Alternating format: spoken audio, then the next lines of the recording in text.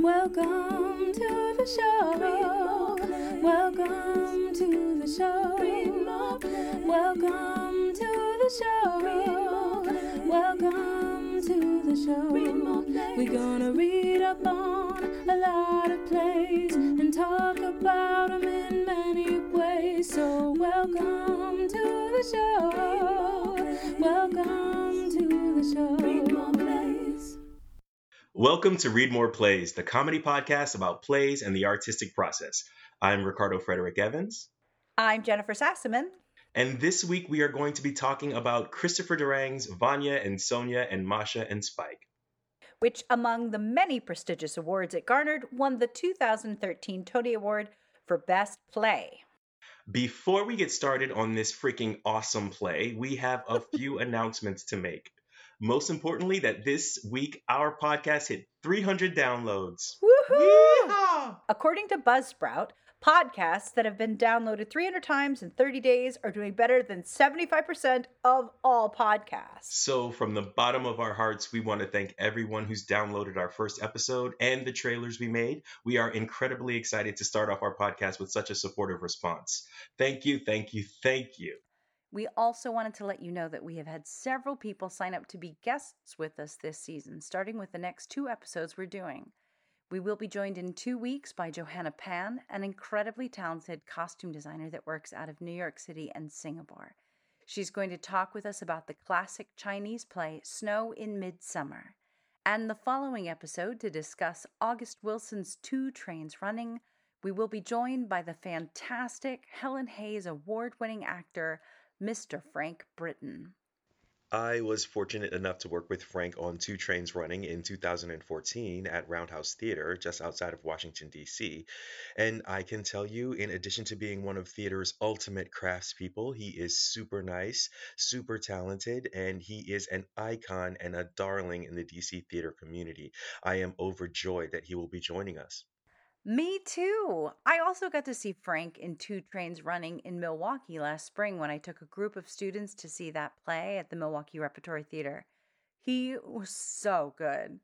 I was also lucky enough to work with Johanna on a production of Urinetown at Lost Nation Theater, but she's worked all over the place, including with Lincoln Center on their Broadway revival of Falsetto Land.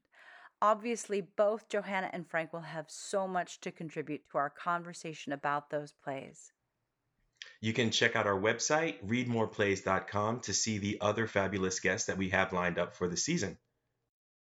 And I have one additional bit of information I wanted to share, which is if you're trying to get copies of the plays that we're reading for the show, but you can't find them on Amazon or at your library or your local bookstore, because, of course, we at Read More Plays want you to support playwrights. Definitely.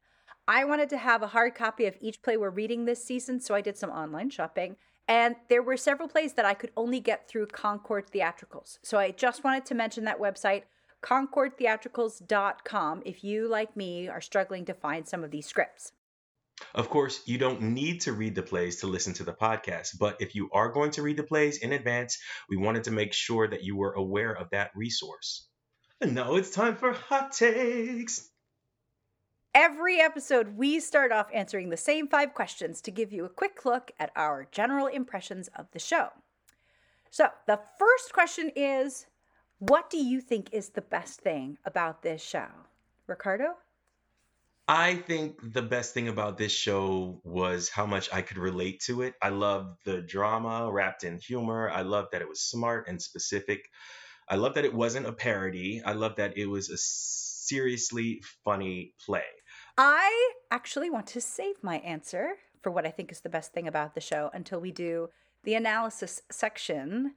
It's a bit of a forward, if you were listening last episode, but it's so tied into the analysis I did that I'm just going to save it. All right, the next question is, what do you see as the biggest problem with the text? What I see as a potential problem with this text is there are so many speeches that are super melodramatic and very specifically referencing Chekhov plays that it would be difficult to believe that somebody would say them realistically. And I think this comedy is meant to be taken realistically. So how do you find a way to stay authentically connected to your character and play for the comedy of these over-the-top melodramatic moments. I think that would be a balance I would constantly struggle with in working on this production. But I think it's possible, and I have some ideas, and we can talk about them in the idea section. Ricardo, what do you see as being the biggest problem in the text? Well, I will say this, and I'll actually make this be a little bit of a forward as well. Two words, and these are in the character description in the beginning of the play. Any race. It specifically says that Cassandra is any race, and it just struck me as odd, and I thought, and it just, I had an issue for some reason with it, because no other character is specifically described from a racial perspective, and even though it's a pretty generic description, it just struck me as odd, and I understand that the characters may have been written for specific people or whatever, but why was that kept in the final script? But we can talk more about that in analysis, because I've written Got it. That makes a lot of sense. Paragraphs actually about it. What is your favorite quote from the play, Ricardo? Hot take number 3. Okay, so my favorite quote from the play, and I'm gonna slip in one honorable mention, or at least I'll just give you 2 because it was really hard. I ended up with 7, but I'm going to give you my top 2, I guess. One was Cassandra says, "Oh, she's having trouble with pricks. Women often do."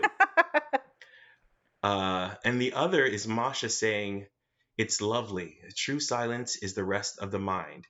It is to the spirit what sleep is to the body, nourishment and refreshment." I love that quote. I also thought it was interesting because I was not familiar with that quote. I looked it up. I don't know if you did. But the quote is from William Penn. And that is the person who founded the state of Pennsylvania, which is where the play takes place. So I just thought that was interesting. Oh, nice. Yeah, no, I did not know that, but I love that line. All right. If you were going to work on a production of this show, what role or job would you want?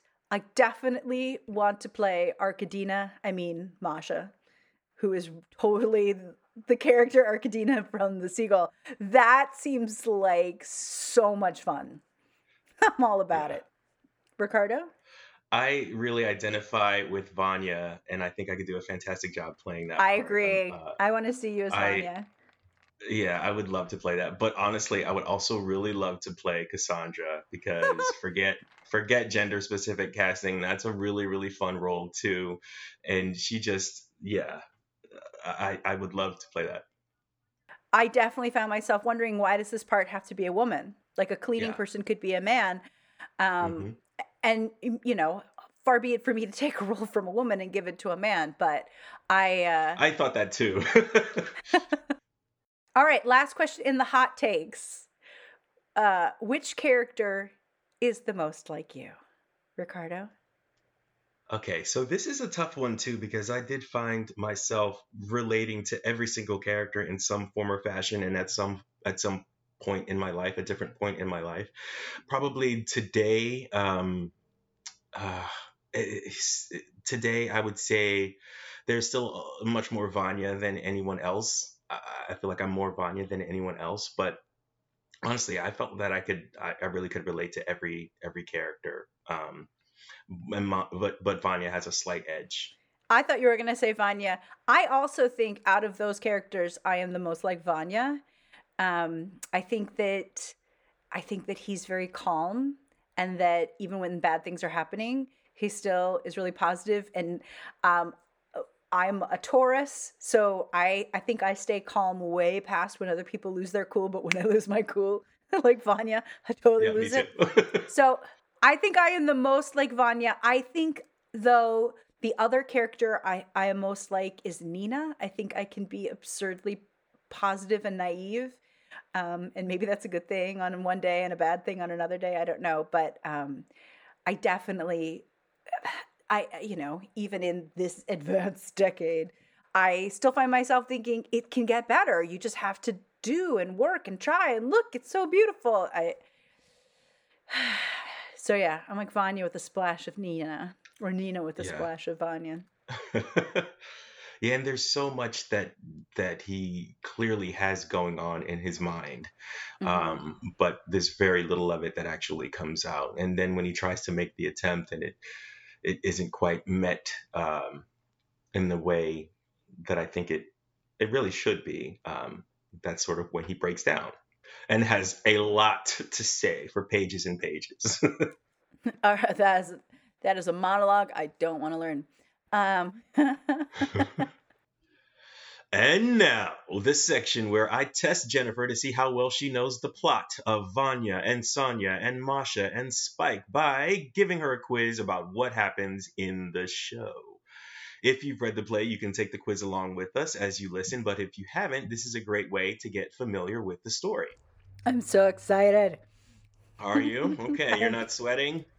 No, I'm like, all the questions. I want all the questions. Okay. Well, if you have any trouble, remember you do have all the lifelines That's right.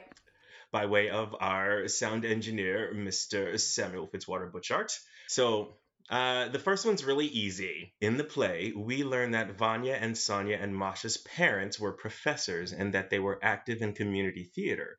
Vanya recalls that when he was 7 years old, his father became enraged when he didn't know the author of what play? I know the answer to this. I don't know, but I think that's an easy. You said it's easy. I thought you were going to say, who did they name the kids after? Which, of course, the parents named all their kids after characters in Chekhov plays. But I actually had that line listed as one of my favorite jokes. So Vanya's line is, having professors, and I knew the answer. Sorry. To be clear, I know the answer. It's Moliere. I know exactly what it is. I'm just think it's really funny. It doesn't even say Moliere. It does not say Moliere in the text. I just know that. The text says, having professors for parents had its drawbacks. Father was so angry when you didn't know something, but what 7-year-old knows who wrote The Imaginary Invalid? Father became so angry when I said Neil Simon. I mean, I was 7. So, the answer to your question is Moliere or Jean-Baptiste Poquelin, which was Moliere's real name.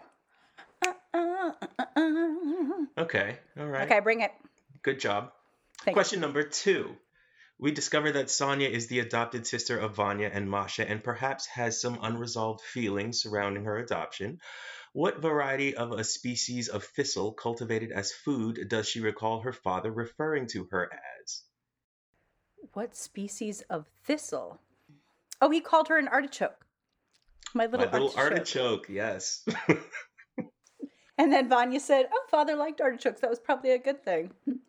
Question number 3. While drinking their coffee in the morning room of their Bucks County, Pennsylvania farmhouse, Vanya and Sonia look out the window towards the pond for what creature that eats frogs and is described by Vanya as both a good omen and a harbinger of good luck.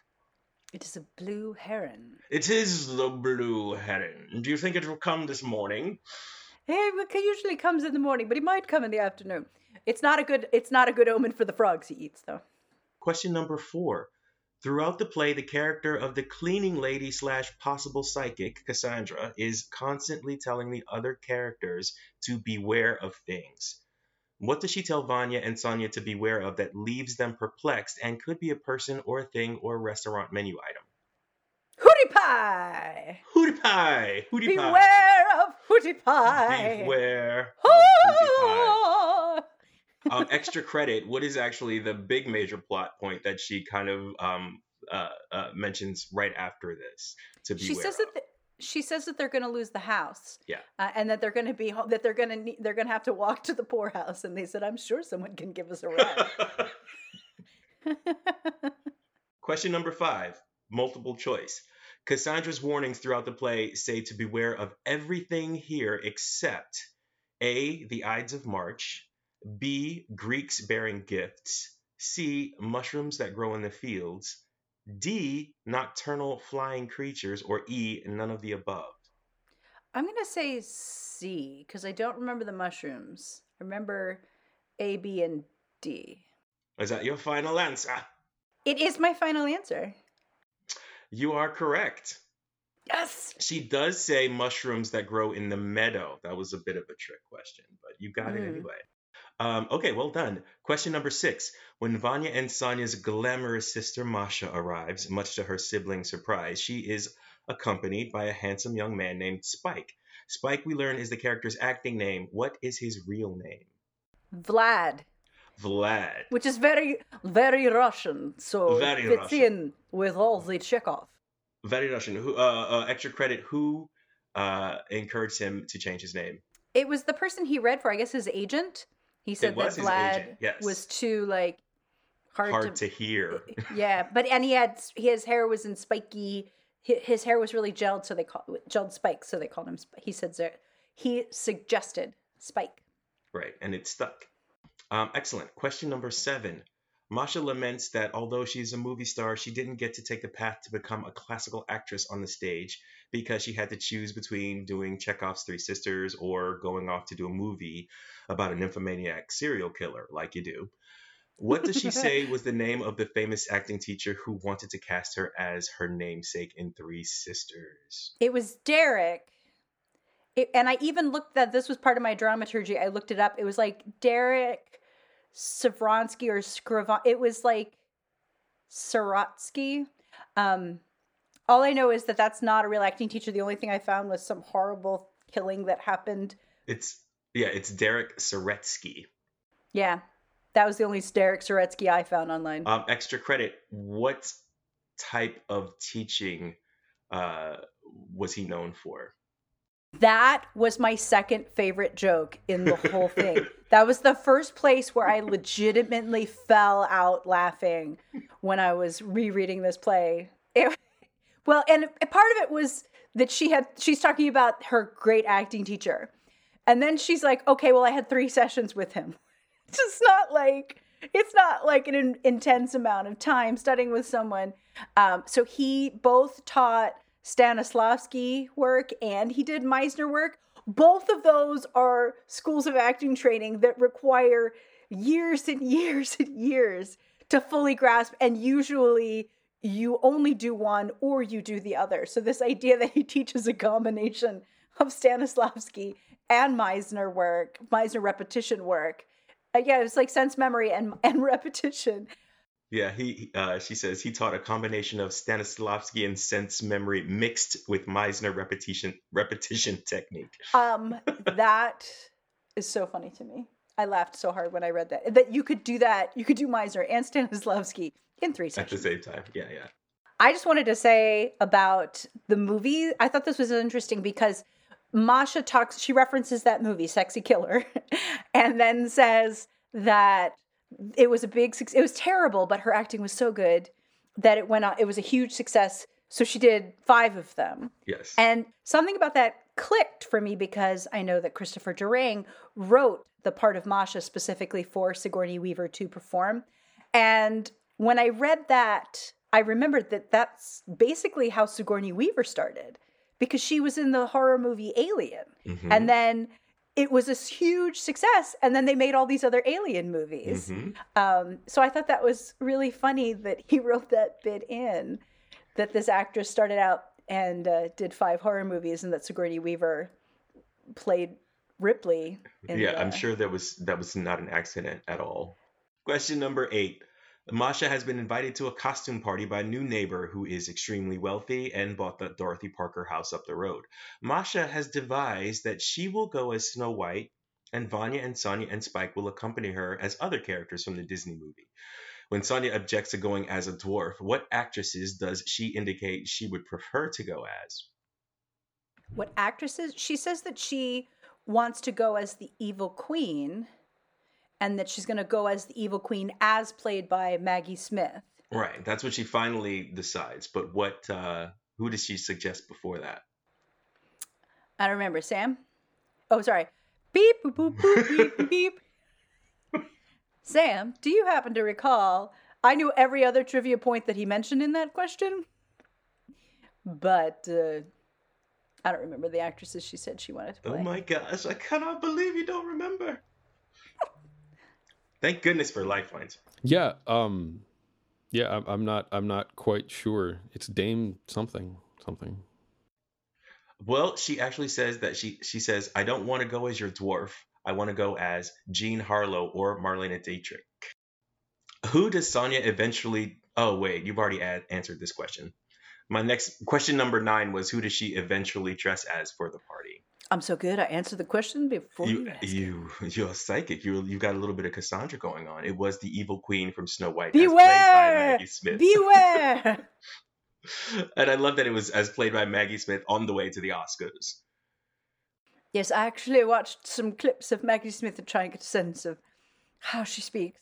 A bonus question: what is the name of the town with the secondhand store Sonia says she will go to find the costume? Upper Black Eddy. Upper Black Eddy. That's right. And I looked up the to see if Dorothy Parker did have a house in Bucks County, and she did. And I looked at it's in my dramaturgy. If you're a Patreon supporter, you can look at it. Links to that. So I looked at the house. There were some nice photos, and then I did a Google search just to see how far apart the Dorothy Parker house and Upper Black Eddy were, and they were about 12 miles apart. Sounds like Durang did his research too. I've been to Bucks County. It's really pretty. Is I like it? Bucks County. Yeah, when I lived in Philadelphia, I went up there a couple of times. It's really peaceful and woodsy and quaint, and lots of general stores and antique stores and stuff. It's adorable. Okay. You ready for the next one? I am. Question number 10. When Spike, who has stripped down to his skivvies to go wade in the pond, brings back a new friend he met there named Nina, Masha is dismayed, to say the least. Why is she dismayed? Because when she was in the kitchen asking Cassandra something, Cassandra was giving her all kinds of warnings. And one of the warnings she said was, beware of Nina. So when the girl answers and says her name is Nina, Masha says, God damn it! Which to me made me immediately think she was frustrated that it was, it's so clearly the character of Nina from The Seagull that is being referenced here. So she was annoyed at that reference. But really what she was annoyed at was that she'd been warned to beware of her. Yeah, I felt like it was kind of covering a couple of bases there. And the fact Yeah. that Nina was also young and beautiful and a bit of and represented some competition. And Spike was paying a lot of attention to her. A lot, yeah. What special day was Nina celebrating? This is the bonus question. Her name day. Her name It's my name day. Just like on Game of Thrones. I mean, just like in The Three Sisters. And I Although thought about Game of Thrones because I just finished watching that for the first time not too long before we read this. And I was like, oh, look at that. It's showing up everywhere. Game of Thrones. Okay. Oh, wait. I actually had 2 bonus questions for this one. In this moment, too, what do we learn is Masha's surname? Hardwick. Hardwick. Masha Hardwick. Miss Hardwick, if you're nasty. Question number 11. At the top of Act 2, after the party, why is Masha upset with Spike? At the top of the scene, she's upset with Spike because his plan is to give Nina a ride home. And if he was going to give her a ride home, he should have dropped her off first and then come home with Masha. But she's also mad because the party was not fun and Sonia got a lot of attention and Spike flirted with literally everybody, male, female, canine, I don't know. And other. Yeah. And other. Absolutely correct. Absolutely correct. No bonus question there, actually. Question number 12. In the fallout of the costume party, Masha and Sonia find themselves crying hysterically while Vanya attempts to console them. Masha believes her life is over and she has no future, while Sonia believes her life is pointless and that she hasn't lived. Sonia is also afraid that her memory is going. What 2 things does she believe she can't remember? I loved this line, mostly because I played Irina in Three Sisters when I was in college. So she said, I'm forgetting the Italian for window and ceiling, which is a line from the Three Sisters. When I first read that, I was like, wait, I know that line. Because it was my line. And, and it's this terribly sad scene in Act 3 where, oh, poor Irina, that girl. So sad. Irina's line in The Three Sisters says, where has it all gone? Where is it? Oh my God, I've forgotten everything. Everything is confused in my head. I can't remember what the word for what the word for window in Italian or for ceiling. I'm forgetting everything. I'm forgetting more, and we'll never go to Moscow. Never, never. And so it's just, it's so Chekhov. It's so upsetting and so depressing. And so Sonia is saying, I can't remember the Italian for window or for ceiling. And Vanya is immediately like, window is Finestra, and ceiling is Finestra, soffitto. Soffitto. Yeah. I thought that was so funny. Yeah, I love that part too. Question number 13. Cassandra shows up on her day off and has a little fun at Masha's expense. What method does she employ? Well, she's got some kind of Mardi Gras stick that she's shaking around to try and clear the atmosphere, but then she has a voodoo doll, a little baby Snow White that she keeps jabbing with pins and saying, every time you think about selling the house, jab, jab, jab. Yes. And you can hear Masha off stage screaming. Yeah, I love that part. She's like, something must be wrong with the bed. And he's like, and Vanya's like, off screen also, you're nowhere near the bed. I also liked in that section, you said earlier something about Cassandra being possibly a psychic. She's clearly a psychic, maybe not always in the most helpful way, but not only is she clearly a psychic because she keeps saying things that turn out to be real problems, but she's also clearly connected to the other world, because when Vanya stabs the doll with the needle, it doesn't do anything. But when Cassandra does, ouch, off stage. Yes, Vanya is powerless when it comes to voodoo. Question number 14. Nina has agreed to read Vanya's play and finds herself at an actor's crossroad. What are her two options, and which does she choose? I loved that. That to me was so Christopher Durang writing a little note to every actor he's ever worked with and every actor he might someday work with. Because she said, I could either be one of those actors who's really difficult and questions everything, or I could be one of those actors who just kind of gives it a shot and goes, I think I'll be that kind. Question number 15. Sonia realizes she made quite the impression at the party when she receives a phone call the next day. What was the nature of that call? She got a call from someone who wants to take her out to dinner. Someone named Joe that she talked to at the party who was dressed like Sam Spade. Yeah. Bonus, what is the address? What is their home address where he's going to pick her up on Saturday at 6 p.m.? I remember typing it in because I did a Google search to see if that was a real address. And there is a road. It's like Hollyhock Lane, and there's a Hollyhock Road in Bucks County. It's something rural, like 55 Morningstar Lane or something. But so I looked it up. You were right. 55 Hollyhock Road. Oh, wow. Nice. That's what comes from writing stuff down. Final question. After a debacle of a play reading, Vanya finds himself giving the other characters a piece of his mind. Which of the following does he not reference in his monologue? A. Lindsay Lohan. B. Howdy Doody. C. Senor Wentith. D. Entourage. Or E. All of the above. He references all of those. Is that your final answer? It is. Incorrect. Did he not reference Howdy Doody? I thought he referenced Howdy Doody. He did not reference Entourage. He referenced Entourage 2. Oh, come on. Trick question. Hey, that's all I got. It's all I got. I cannot. You know everything. I can't. Did that satisfy some form of Ravenclaw? Yeah. Energy? It's definitely challenging. Okay, that was fun. All right, plays were meant to be seen, not read, but before a production is ready to be seen by audiences, even before rehearsals and production meetings begin, the job of the theater artist is to come to a deeper understanding of the text by looking at it through an analytic lens. In this section, the analysis section, we'll get to know this play a little bit better by talking about it through a single piece of analysis. This week, we're going to be using a technique called background information. This is from David Ball's book, Backwards and Forwards. This piece of analysis is very simple. It's reading you do outside of the play itself. Now, sometimes this is going to mean reading other plays by the playwright of the play you're working on so that you can get a sense of repeated themes in their work. Sometimes this means reading source material that the play you're working on is based. And sometimes this can mean doing a lot of research on a topic that is centrally important to the play that you're working on. Whichever you wind up doing, The question you ask yourself after you've done the outside reading is, what has this illuminated for me about the play I'm working on? So for us, this meant reading several of the more famous plays of Anton Chekhov. So Ricardo, what did you read?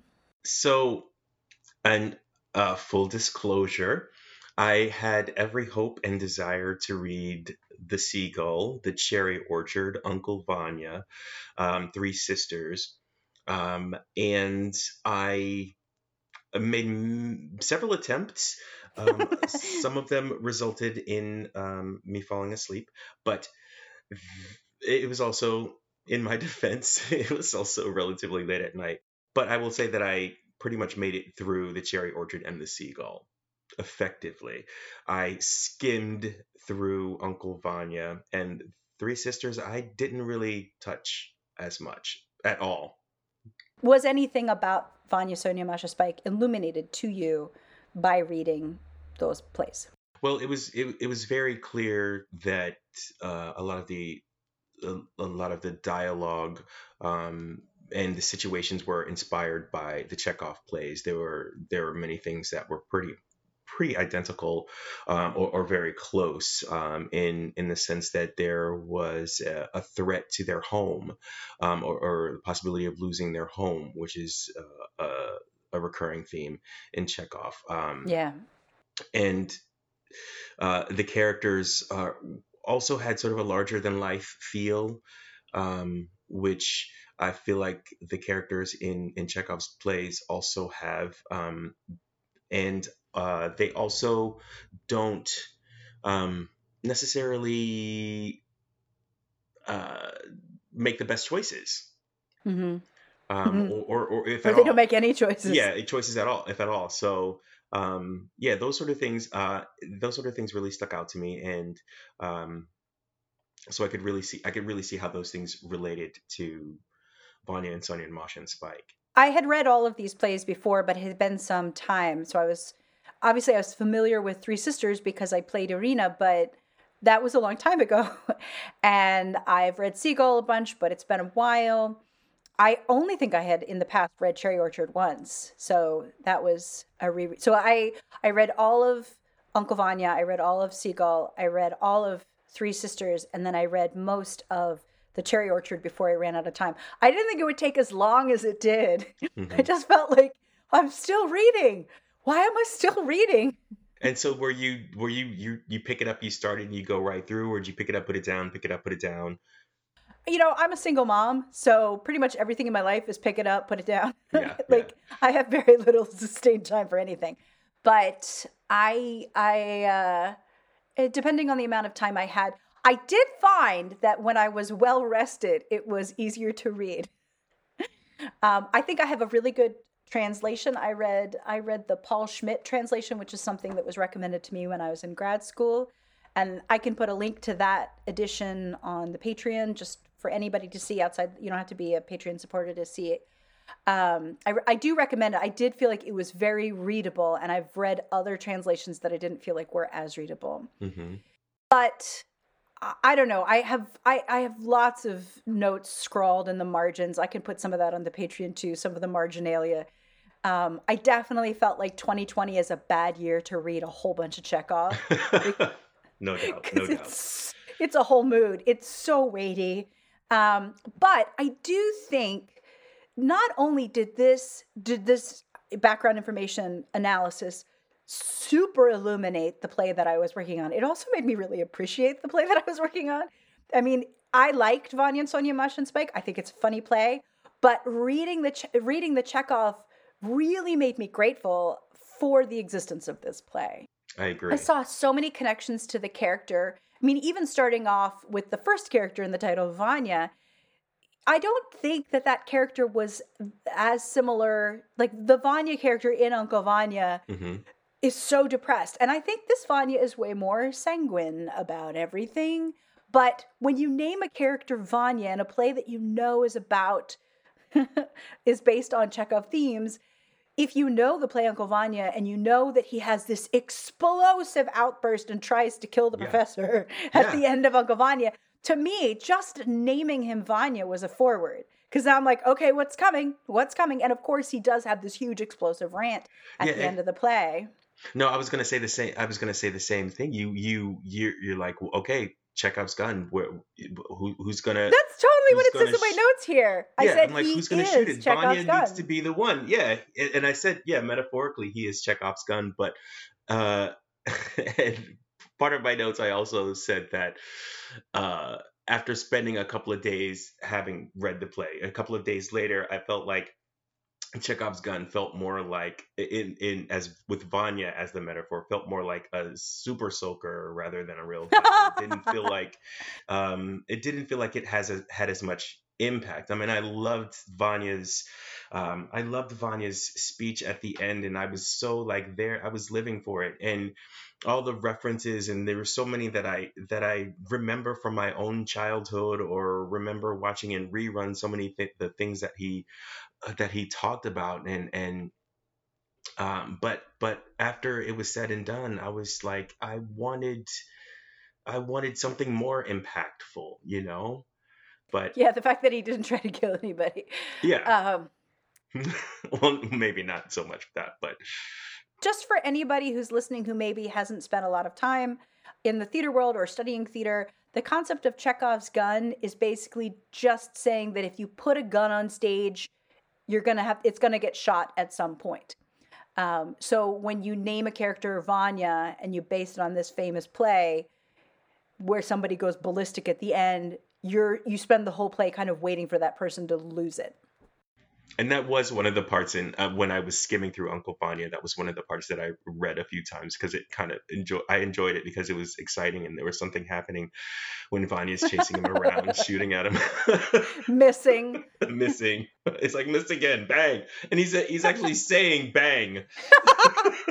That's interesting too, because in Three Sisters, somebody breaks their dead mother's clock, and as he throws it down, he goes smash. Everybody's doing their own sound effects. I also feel like Vanya has a little bit of Trigorin from Seagull because he's quiet. And then when he does speak, you've got pages of text. Yeah. All right. With the character of Sonia, I did feel like she was similar to the character Sonia and Uncle Vanya, but she also was similar both to the characters Irina and Olga in Three Sisters. Masha is the other kind of Chekhov character. I mean, she's so much like Arkadina from Seagull. She was named after Masha from the Three Sisters, and I can see a little bit of tie-in there, but really, she's this famous actress. She's dating younger men. She's popular, rich, successful. She wants everything to be about her. She's annoyed by her other relatives, but then kind of feels bad because she also loves them and doesn't want to truly be a jerk. I feel as though Chekhov's got these two different archetypes of women, either the really bold one who sleeps around or the really miserable one who wants to be in love and can't do anything with their life. Spike is a very modern creation, but I do see a little bit like Trigorin from Seagull in that he's younger than the person that he's dating.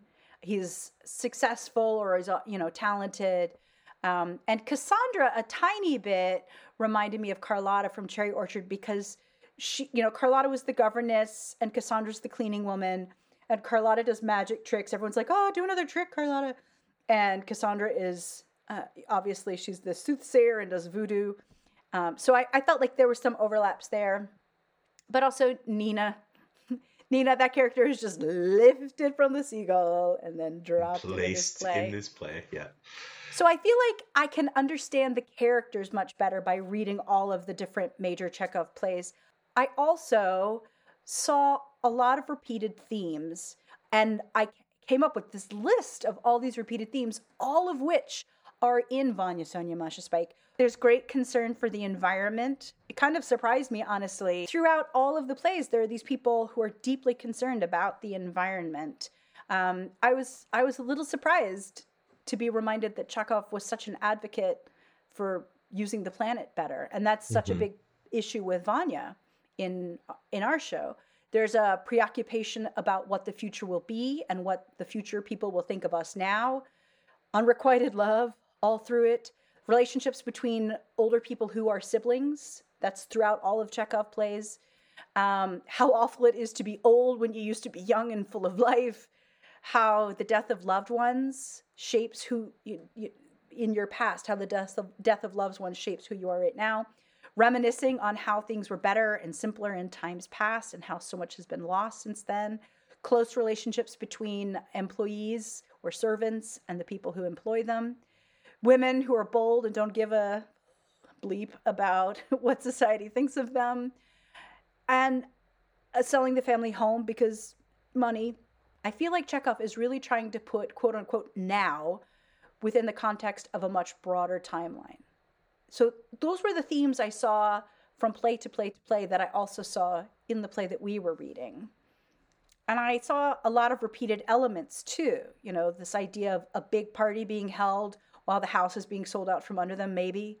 Mm-hmm. Being up late or getting up super early because of some big event like a storm or a fire, smashing things, Mm-hmm. clocks, coffee cups, needing coffee. And I thought this was so interesting. And I didn't see this until the last play. You know, I have all kinds of notes throughout all of them, like, oh, that's a reference to Hamlet. Oh, that's a reference to Richard III. Oh, that's a reference to, you know, there's even a reference to the government inspector, which they did at the university I worked at last. And I wouldn't have known it if I hadn't seen that play. But it's so subtle that they don't even say, oh, that's a reference to the Gogol play. It's just you have to know the play to get the reference.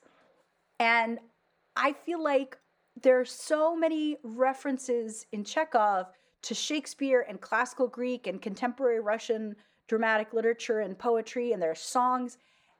And Vanya Sonia Masha Spike does that too. I mean, the whole play is based on a knowledge of all these Chekhov plays, but also there's references to Tennessee Williams and ancient Greek plays, and then all of those TV shows from the 50s that Vanya talks about in his rant, and then songs that were really famous. And there's just such a reliance on popular culture, but a specific kind of popular culture. So all of that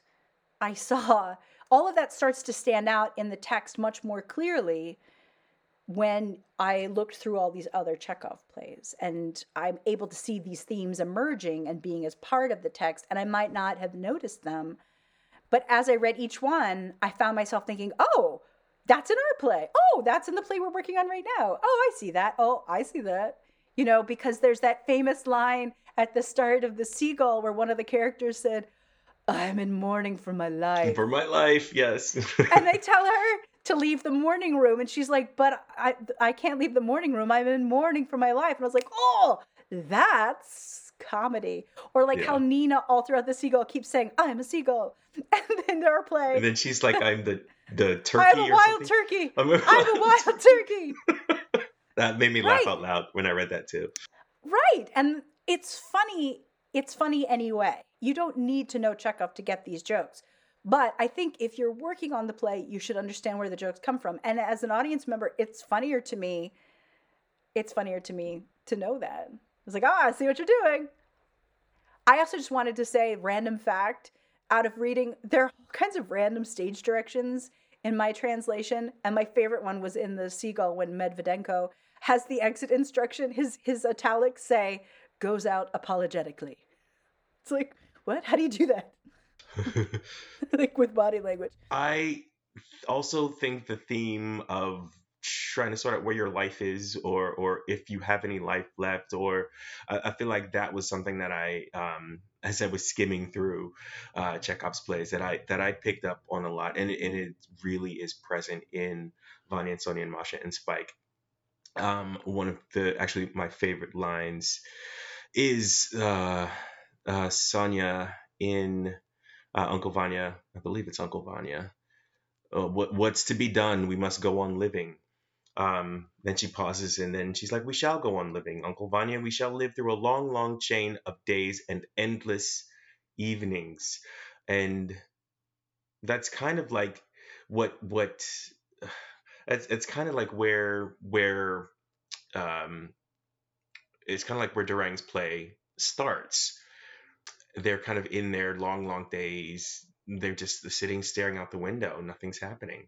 But that's the end of Uncle Vanya. And the whole point of Sonia and Vanya at the end there are like, everything's horrible. All we can do is just wait for death. And it's just going to be horrible. And we're going to work. And it's going to go on and on and on. But eventually we'll be dead. And like that to me is so upsetting. Whereas at the end of Uncle Vanya, instead of, you're right, that's sort of where they all start. Everything is horrible. And they spend a lot of the play, venting this feeling of desperation and depression, much the same way that the characters in Chekhov do. But by the end, they aren't there anymore. They're ready. They've made changes. Even Cassandra, whose character is sort of rooted in classical Greek drama, where the character of Cassandra was someone who the god Apollo gifted with the ability to see the future, but also cursed her because she wouldn't sleep with him. He also cursed her so that nobody would believe her. So she had this foresight but could never do anything about it. And Cassandra is the same way. She says, I have these visions and I'm sharing them, but nobody ever listens. So at the start of that last day, when she shows up with the voodoo doll and the Mardi Gras stick, and Vanya says, what are you doing here? And she said, I'm sick of not being able to change things. I want to try and fix things. And that was one of my favorite things, and why she was one of my favorite characters in that respect too, because not only is she trying to make a difference, she shows up when it's her day off. She's not even supposed to be there that day. She's already making changes in her real world. But even when she does the play within the play, she's consciously making changes in lines or slight adjustments. I think there's one point where she says something about where is it? Something about I don't like that line, and then she says something about I don't like iced tea or something like that. Oh yeah, she changes Vanya's line. Yeah. I don't like iced tea. I will change it to I miss Law and Order SVU. Yes. And I'm like, that kind of awareness, I felt like this is kind of what the play should be inspiring people to do. Just take it. If you don't like something, change it, or take control of your life and do something. And now the dramaturgy section, where we each share an example of something that we learned while doing research on the show. Jennifer, what is the thing that you would like to share? First, I want to say I looked up so much stuff through this show, and I'm going to put it all on the Patreon. I found so many delightful things, and I had a hard time picking what dramaturgy I wanted to use. But the thing I decided to go with was related to Cassandra, who, right when she walks on, says, "Beware the Ides of March," which is, of course, also a line from Julius Caesar. And so off the top of my head, I know that that's the 15th of March. But I started but they say, but it's August. And so I started wondering, is the Ides of March and the Ides of August the same thing? So I looked that up, and it said that in the ancient Roman calendar, each month had an Ides. And the Ides is derived from the Latin word that means to divide. So the Ides were like right in the middle of that month. So March, May, July, and October, the Ides fell on the 15th. But then the Ides of the other months fell on the 13th. So that would mean, it's the 13th of August. I've solved that little detail. But then I was like, wait, they used a different calendar. They used the Julian calendar when Caesar was killed. So she's referencing an entirely different calendar. So I looked up what the 13th of August would be in the Julian calendar, and it would have been the 225th of August. So, wow. What about you, Ricardo? So, in looking at Vanya's monologue near the end of the play, he references a lot of things. He does. So the thing that stuck out, because on one of our trailers, I do that Senor Wentith thing where he says "Sarait," and it was funny. I did that just based on something that was stuck in my head from many years ago. It wasn't like an active memory thing. It was just like something that I learned about when I was a kid, and it just sort of that small little thing stuck. So then he mentions Senor Wences in the play, and I was like, I've got to look up more information about Senor Wences. And this guy was amazing. I watched some of his old videos, and it still is funny. And he lived to 103 years old. Whoa. Which I think is amazing. Look up Senor Wences. You will be delightfully entertained. If you'd like to learn more about the research and analysis that we did for this play, we post all our findings on the Patreon. So if you sign up to be a supporter there, you can see everything. Now that we've gotten familiar with the structure of the play, we get to talk about our artistic interpretations and share our ideas about how a play like this could be brought to life. And I know we both have a lot of ideas. We both have a lot of ideas. Now, I've got lots of pictures of sort of my imaginary casting. I know this probably would not work in the real world, but I'd be curious in my mind to see how this would play out. And also, one of the things that I wanted to talk about was the issue that I had, or the problem with the play that I had was, and it might just be a sign of the times where we are in today's world, but in the character descriptions, it specifically says for Cassandra's character that she could be any age, any race. And it was the any race thing that kind of stuck in my head as something that I questioned, because I'm like, why? If it's not necessary, why mention it? And it's not mentioned in any of the other character descriptions. And I know that Durang kind of specifically wrote some of these parts for other actors that he knew, or that he had relationships with and that he's worked with, like Sigourney Weaver, David Hyde Pierce. And those are actors that I love and I've loved for many, many years now. But it just struck me as odd. And he even goes on to specifically say that in the first production it was played by an African American actress. And I just wonder why. And of course you look at Chekhov's original plays, and of course you're not going to really have any mention of race, because pretty much everybody, I guess, in Chekhov's time, they were all the same.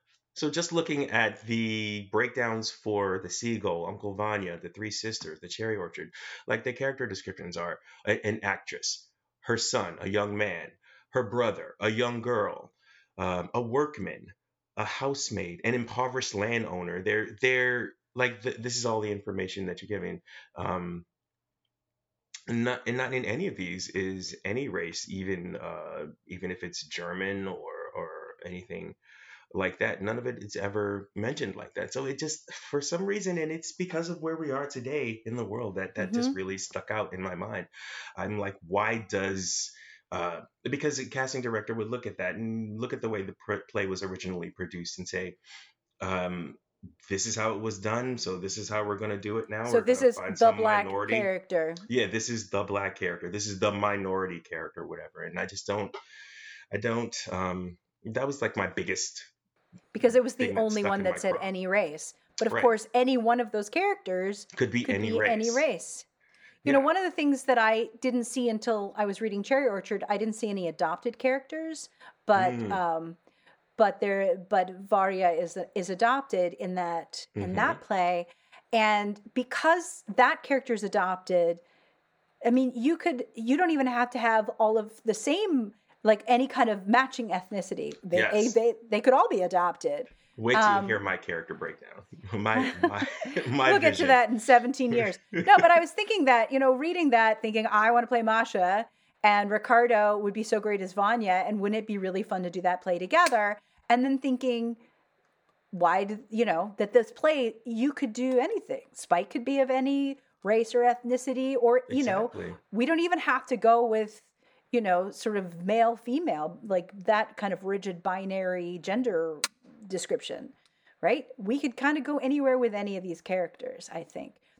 But I also think that, Durang was trying to be really inclusive since he wrote those parts for specific performers who happened to be Caucasian. I think he was trying to be, and I guess it was his way of saying, consider this when you're casting, because this is the way we did it. And so I'm not saying it was a terrible thing. It just stuck in my head. I had actually read that almost as you don't have to do what we did. Like, we did this with this production, but please feel free to do whatever.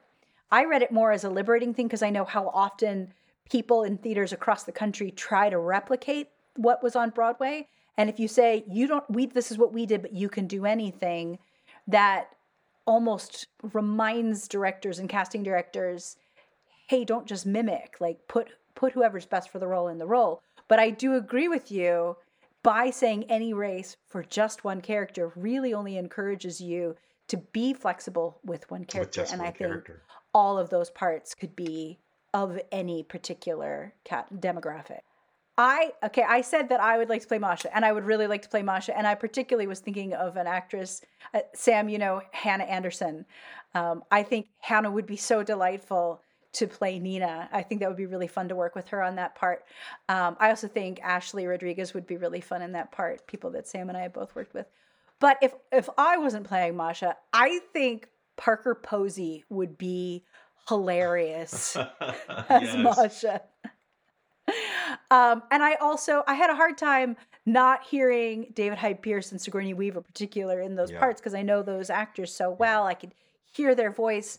Another actor that Sam and I have both worked with, who's so talented, Matt Rangel, played the part of Spike.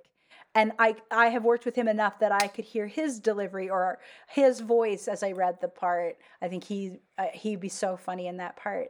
I do feel like it could be interesting to consider any gender for Cassandra. It's written for a woman, but I've been listening a lot to the Trevor Noah podcast, and Trevor Noah does that podcast with his friend, the comic David Kibuka.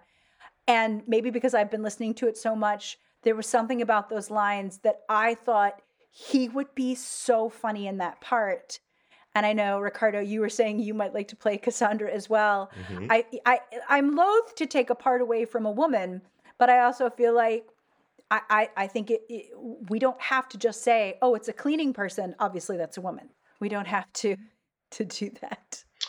So in thinking of casting, I got pretty creative, I think. Or I thought of actors or artists who I think could really do some amazing work with the roles. And so leaving myself aside, even though I wouldn't mind playing any of the roles, honestly. I'm looking at Giancarlo Esposito for Vanya. I think he's just. I feel like I'm seeing him in everything right now, but also he's just so good. He's just so good at doing understated work and really also. Oh, yeah, I love him.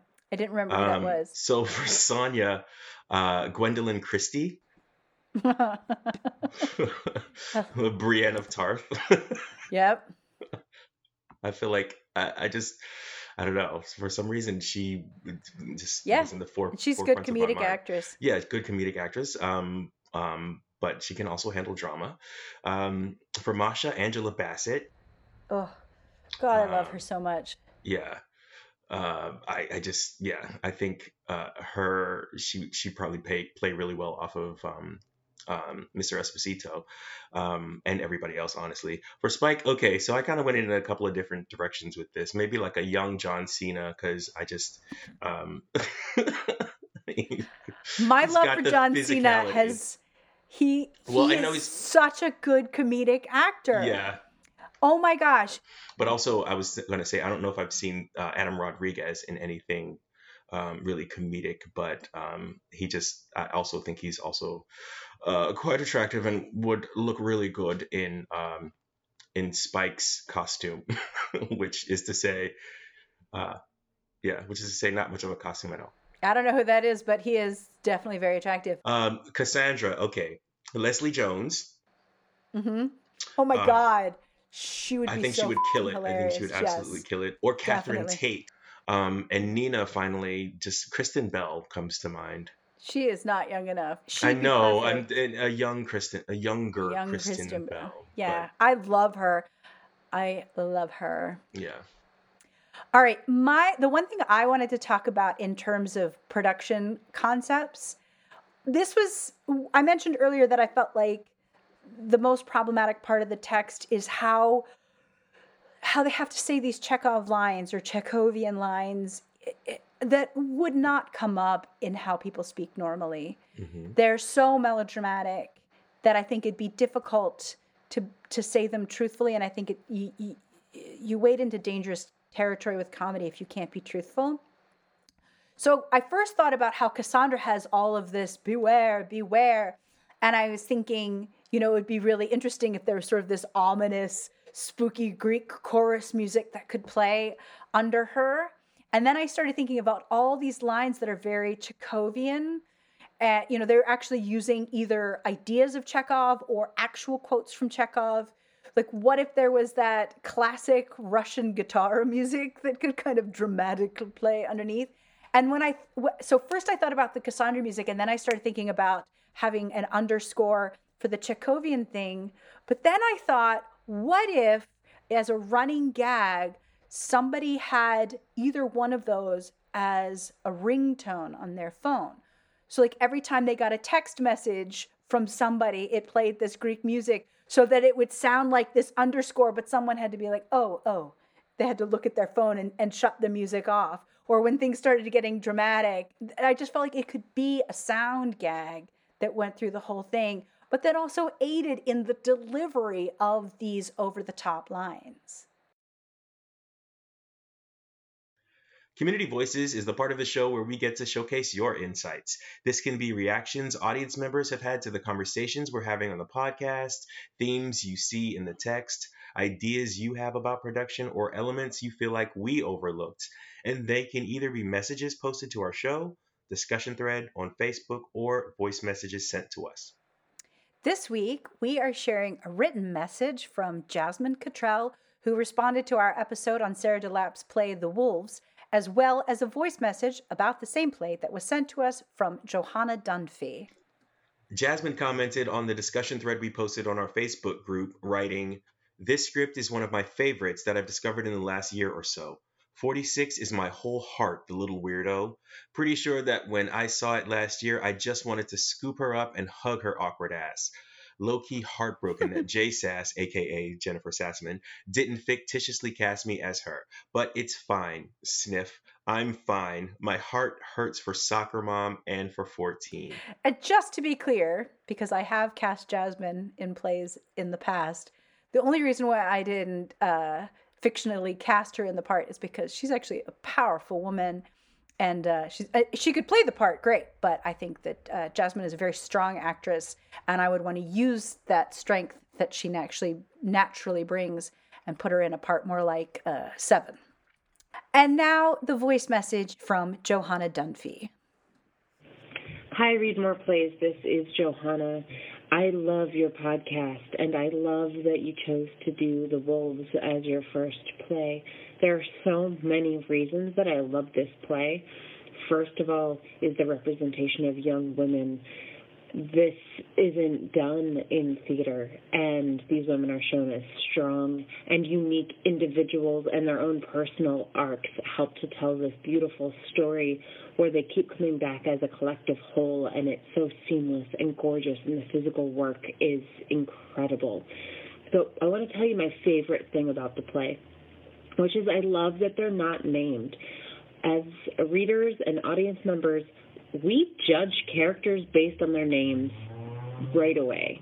And I love that the characters aren't named because it allows us to listen to these young women and learn them for the first time without attributing our judgments on them based on their names. I mean, if there was a character named Karen, we already have a thought about who that character is and who she should be, whether we will admit it or not. So by the time we get to the end, we already love and know these characters. So when a character is named, we are suddenly invested in these women, and we are terrified as to which one we lost. It feels like a personal loss. And that is why I love this play. Thanks, and I can't wait to hear your next podcast. Oh, wow, that was great. I never thought about it that way. That's such Me an neither. interesting... I mean, and I it's, know. and I know we had lots of conversations about the numbers and blah, blah, blah, but that's, yeah, she's right on with that. She's right on. I thought that was so beautiful. Thanks, Johanna. Yeah, thanks, Johanna.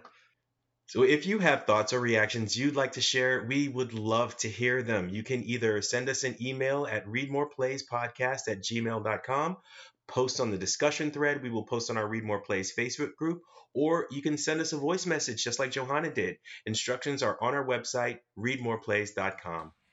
And finally, to wrap up, we want to talk about what this play is about. The end game to all deep looks into a play really is for the artist or theater goer to be able to answer for themselves the question of what they think a play is about. It's where ideas for productions come from, and it's how a play lives on in our hearts and minds after the lights go down at the end of a show. And most importantly, it's where we get our own sense of knowledge about a play rather than taking the thoughts and ideas of someone else, because we all get to decide what a work of art means to us. So Ricardo, what do you think Vanya and Sonia and Masha and Spike is about?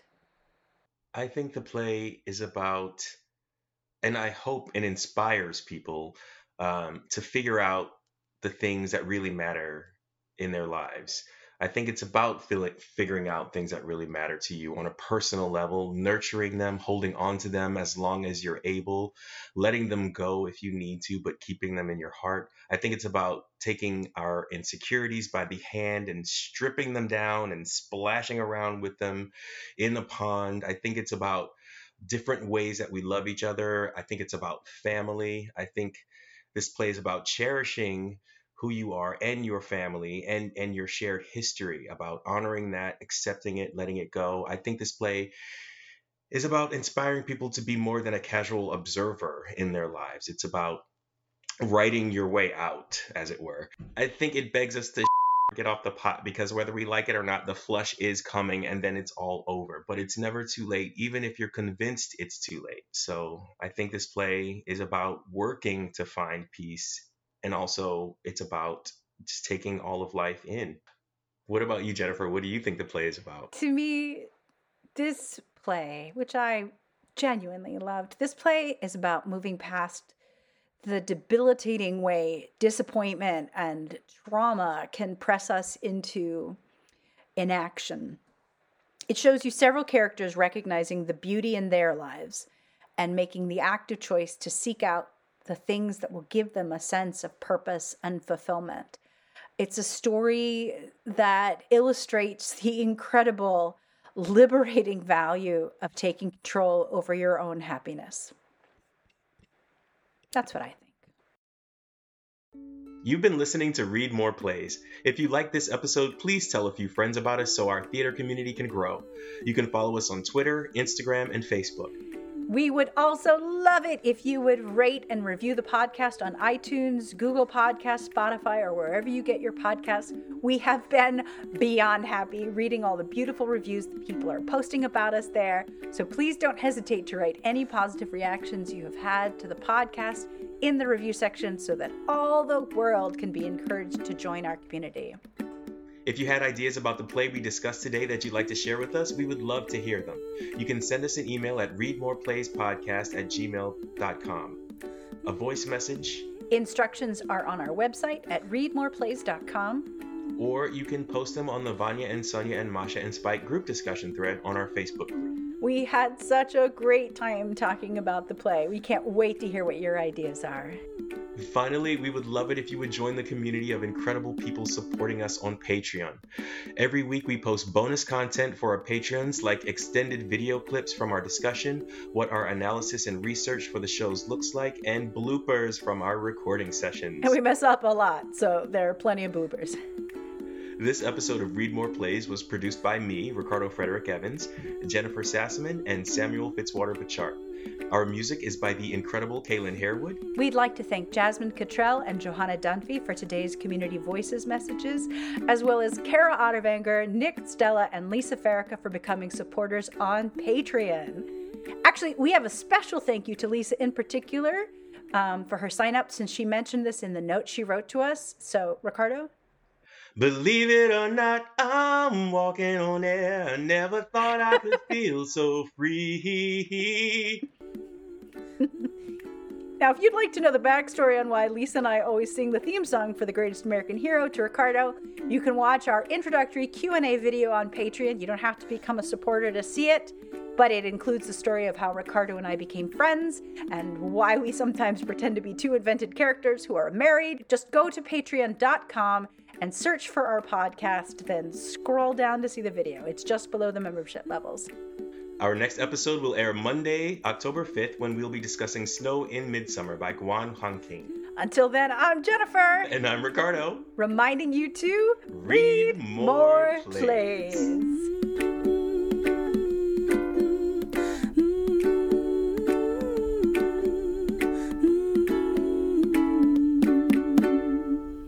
And scene.